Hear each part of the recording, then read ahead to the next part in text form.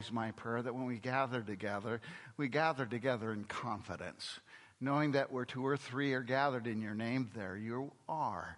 That when your word is preached, sung, or taught, your Spirit accomplishes that for which it was sent. Faith comes by hearing, hearing by the preaching of Christ. May the words of my mouth and the meditation of our hearts be acceptable in thy sight, O Lord, our strength and our Redeemer. In Jesus' name, amen. Please be seated. So if you haven't noticed around Bethlehem, when it comes to certain times of the year, Lent is probably the classic example. We try to preach series, whether that be on the Sundays. And this year, the Sunday's theme is about what Luther says, or how Luther would look at the scriptures appointed for the day. When we get together here on Wednesday, I came up with a different theme. And that theme is the language of Lent. Now, the reason for this is I'm all too familiar with the fact that Ash Wednesday usually kicks off Lent with a pretty big crowd and people pretty excited. And yet, as it goes on through week after week, people come up with other things to do. Maybe it's just hard to keep the Wednesday set apart for worship. I also thought to myself, maybe it's partly my problem. Or maybe the church's, but I don't want to blame Pastor Preem. He's pretty clear when he talks. That maybe we talk in such a way we don't even understand why of Lent, or what's the purpose of Lent. And so that's what I set out this year to do, to try to talk using language of Lent in such a way that you better understand it. And so rightfully on Ash Wednesday, we picked up on the theme, we are dust and to dust will return. This isn't an exclusive Lenten theme. It is actually something we should take into consideration every day. One thing's certain for all of us. Either Christ comes or we die.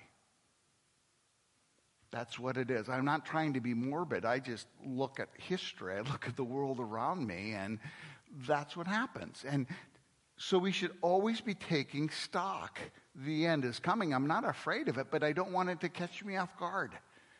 I don't want to wait to talk to my children or to say I love you to my wife, or to take the time now to say to the Lord, thank you for all you've done for me. And I want to use the rest of my life to show others of that love. We also talked about the fact that it's a family. This is a common misconception that I really do think the church has to bear the load on this one, because we talk about giving stuff up. We're actually going to talk about that tonight. But Lent is really about building the body. That all of us, and it's kind of weird because I'm looking at you spread out all over the place and you're listening online. We don't really have that physical closeness to each other. But spiritually speaking, I'm talking to brothers and sisters in Christ. I'm talking about people that I believe I'm going to stand next to in heaven. Well, aren't you going to stand next to your wife and children? Well, I hope they're, yeah, absolutely.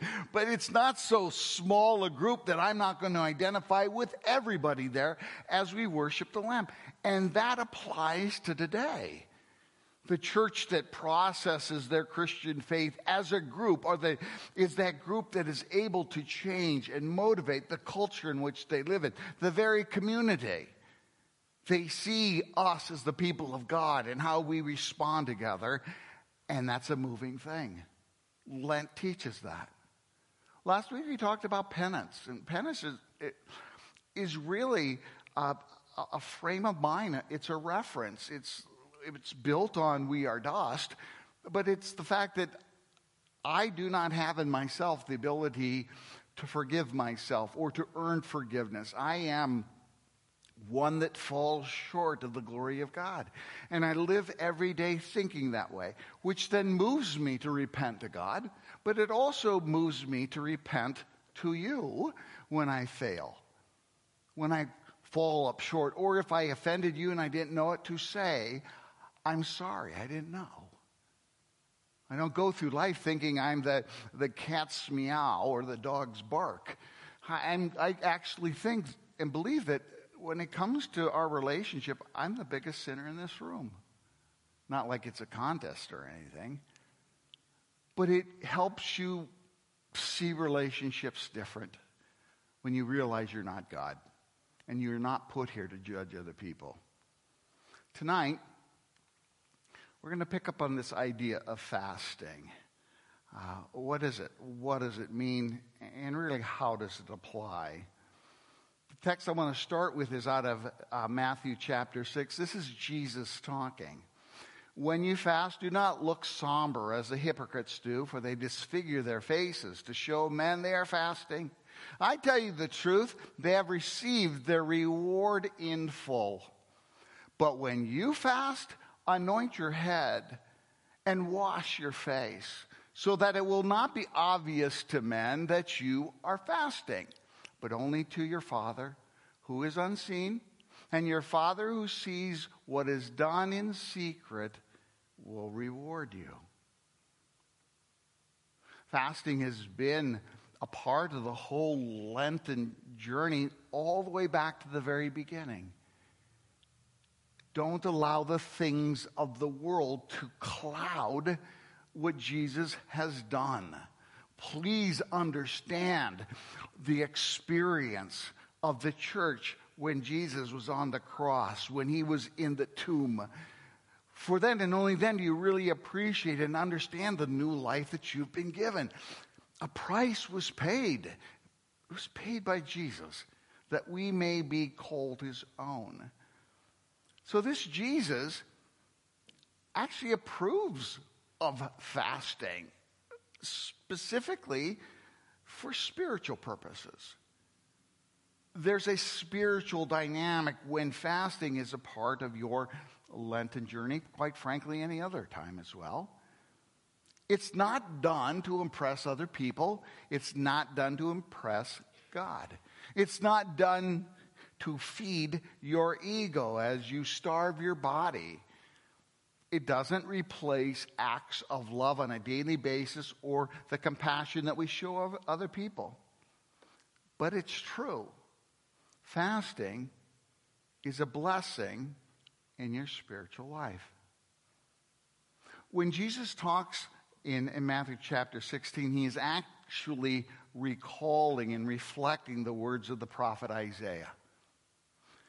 Isaiah, centuries before, confronted the lack of understanding when it came to spiritual fasting in his day.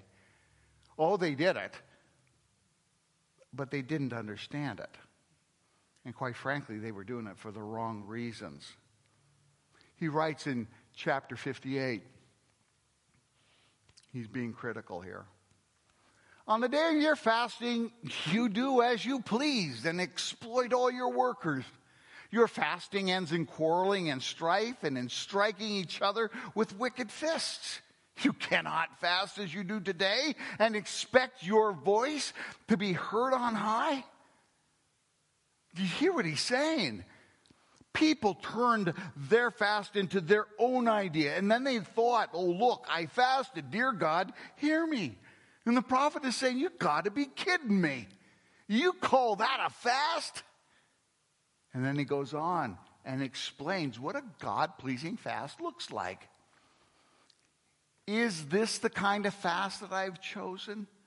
Only a day for man to humble himself? Is it only for bowing one's head like a reed and for lying on sackcloth and ashes? Is that what you call a fast? A day acceptable to the Lord? Is not the kind of fasting I have chosen to loose the chains of injustice and tie the cords of the yoke, to set the oppressed free and break every yoke? Is it not to share your food with the hungry and to provide the poor wander with shelter? When you see the naked, to clothe them, and to not turn away from your own flesh and blood? Then your light will break forth like the dawn, and your healing will quickly appear. Then your righteousness will go before you, and the glory of the Lord will be your rear guard. There's a spiritual aspect to fasting that sets us apart as God's people, not to impress each other or to impress God, but it guides our actions. It helps us to control or practice self-control, and that's really what fasting is. A while ago, I came across a Lutheran Women's Missionary League, LWML, flyer, and it kind of reflects the spirit of Isaiah. It has a Lenten theme, 40 days of love. In week 1, it encourages you to write a letter to someone who needs to hear from you. Who's that? You know. Week 2, make a phone call to someone you rarely call. Week 3, visit an elderly person or a shut-in. Week 4, commit to pray for 10 people. It's only when we get to week 5 that the element of fasting is even brought into it, and it's only one day. Now, that may be a shock to you, because most of us associate Lent with feeling bad. Fasting for any extended period of time isn't a fun experience. I know that from my own life. God doesn't intend you to purposely be miserable. If you think about this is often familiar to a slide I've used in the past when it comes to Lent as a time of prayerful change. Adding a discipline that encourages faith development or removing obstacles that hinder and hurt your life of faith. Now, behind this prayerful change, therefore, is this idea of control. Lent is a chance to step back and say, have I really, by God's help, been in control of my life, or has something else taken control? Is there something else that is moving in and out of my days, in and out of my thoughts, my habits, my practices? It got there for a good reason, maybe, but it stuck around for a bad reason. And there it finds itself doing more harm than good. Like I said, when it comes to Lent, God is not really interested in making you miserable for 40 days. And yet people think that. Lent is actually a time to spend focusing on what Christ has done for you and how that applies to helping other people in their misery. Hopefully, that's one of the insights you're going to gain when you think about fasting today. Now, rigorous Lenten fasts, as I said, have been common throughout the beginning and teaching of Lent. If you look in the medieval church, you're going to see people that would fast from Sunday noon until Saturday. Sometimes they would eat only bread and water, bitter herbs throughout the 40 days in an effort to kind of taste a little bit of the bitterness that the Lord suffered on our behalf. You've all heard of Mardi Gras, I'm sure. Mardi Gras initially was set apart as a time to kind of feast before the famine, if you will, to appreciate what was coming up. And yet over the years, Mardi Gras has termed the name Fat Tuesday.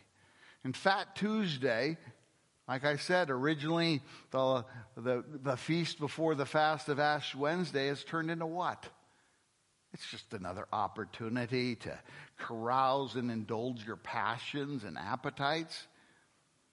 They ignore the most important part of the Lenten journey, the call to Lenten discipline.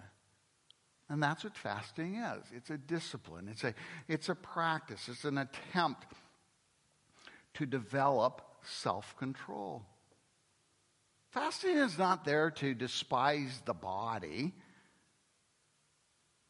It is to respect the bodies as good gifts of God.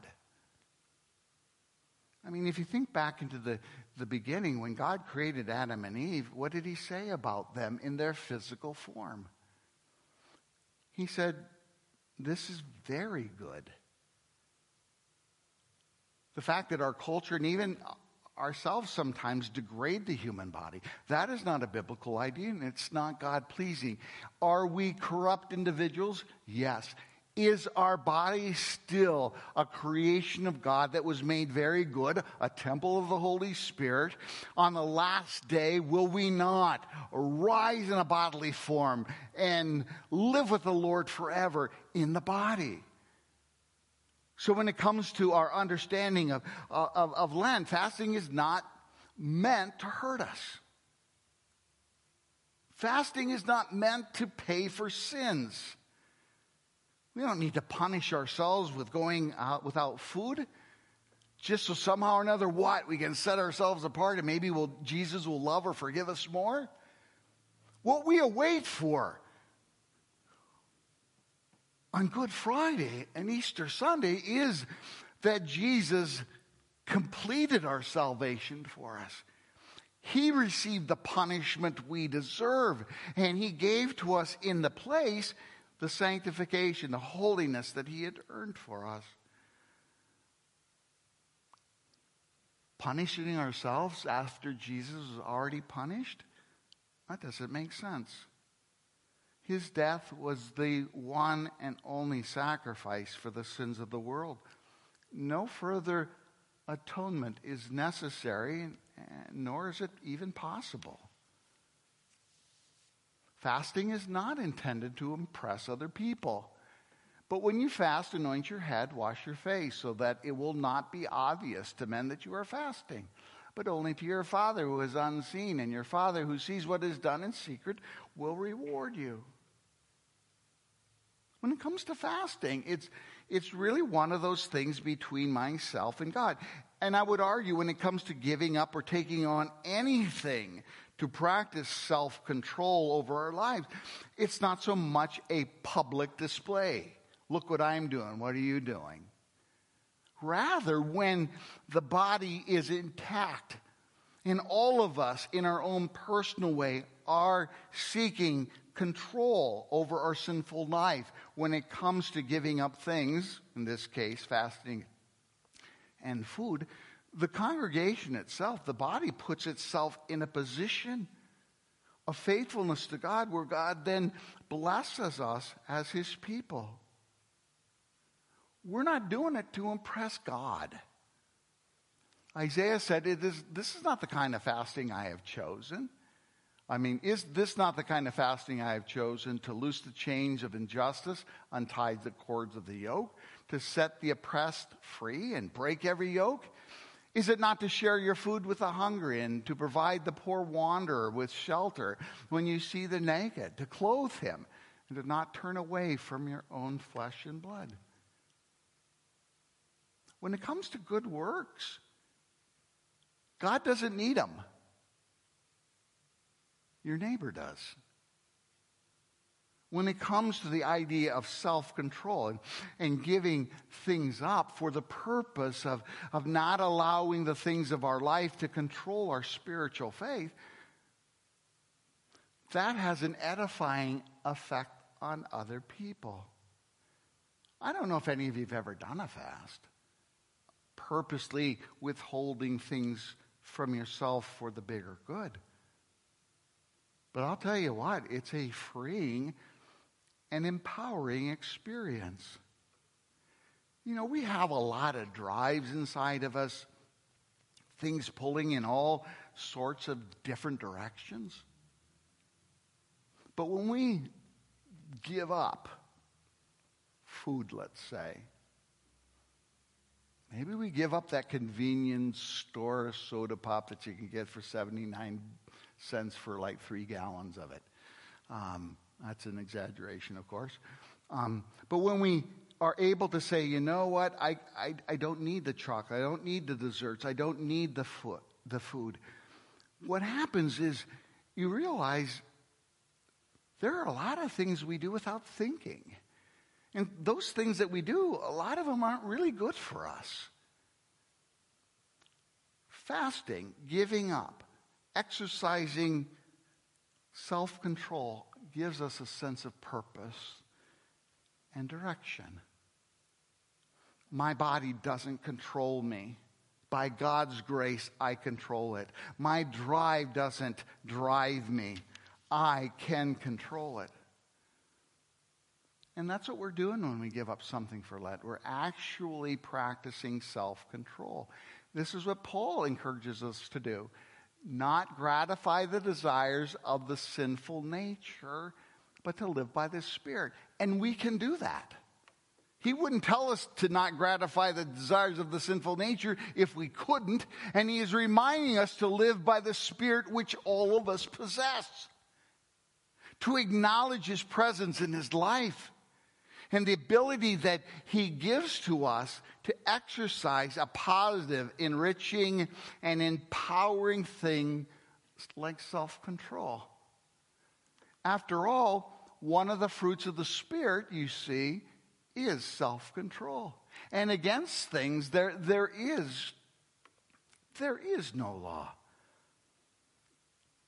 God wants us to live as his children. God wants us to lead a victorious life. That's why Jesus died and rose again. He didn't want to be the God of dead. He wanted to be the God of the living. He has already established victory over sin, death, and hell, and it's complete. In God's grace, he passes that victory on to us. He wants us to know the power of his Spirit. In holy baptism, he made us his children and gave us the Spirit and also gave us the power of the resurrection. And he wants us to be empowered for our life. He wants us to commit our energy with joy in his service.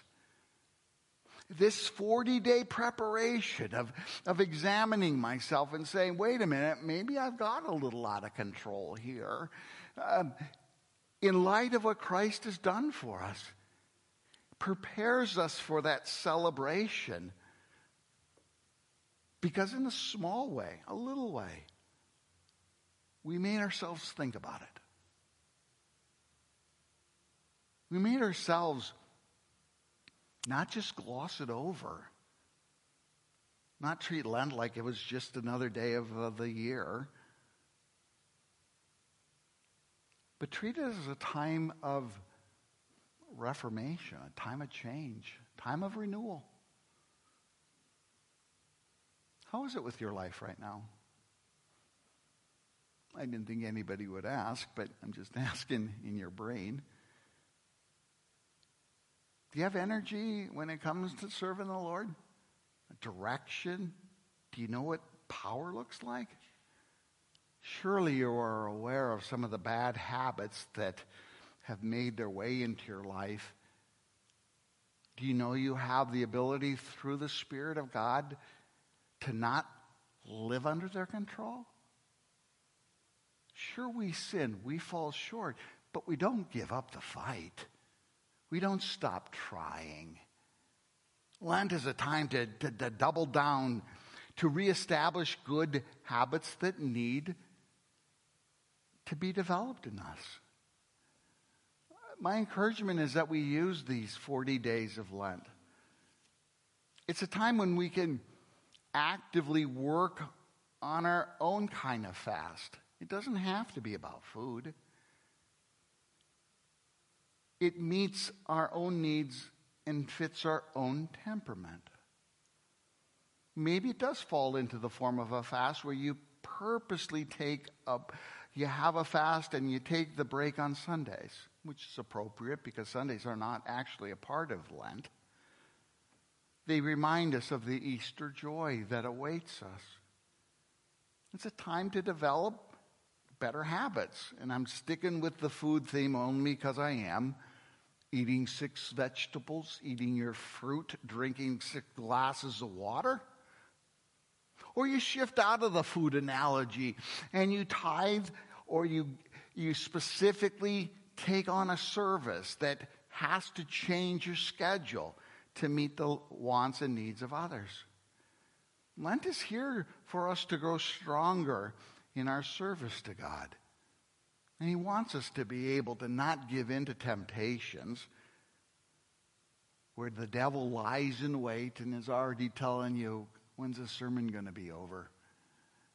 Is he really serious? I got to change something? I don't know what I'm going to change. What's that voice saying to you in your head? Does it sound like the Spirit where he's, another sermon? Or do you hear the Spirit saying, you hear what he's saying? You don't have to give up. You're a child of God. God has set you apart to be his own. He's sanctified you in his truth. His truth is what allows us to dedicate our life, to practice our self-control, and to once again put things in a proper perspective. And that really is the point of the Lenten fast. Every time you think of what you're giving up or what you're taking on, you're reminded that this is Lent. Lent is leading us to the cross, and beyond the cross to the empty tomb. We remember what Christ went through for us. And we are reminded that these are days when we reflect, when we repent, and when we are renewed. In Jesus' name I pray. Amen.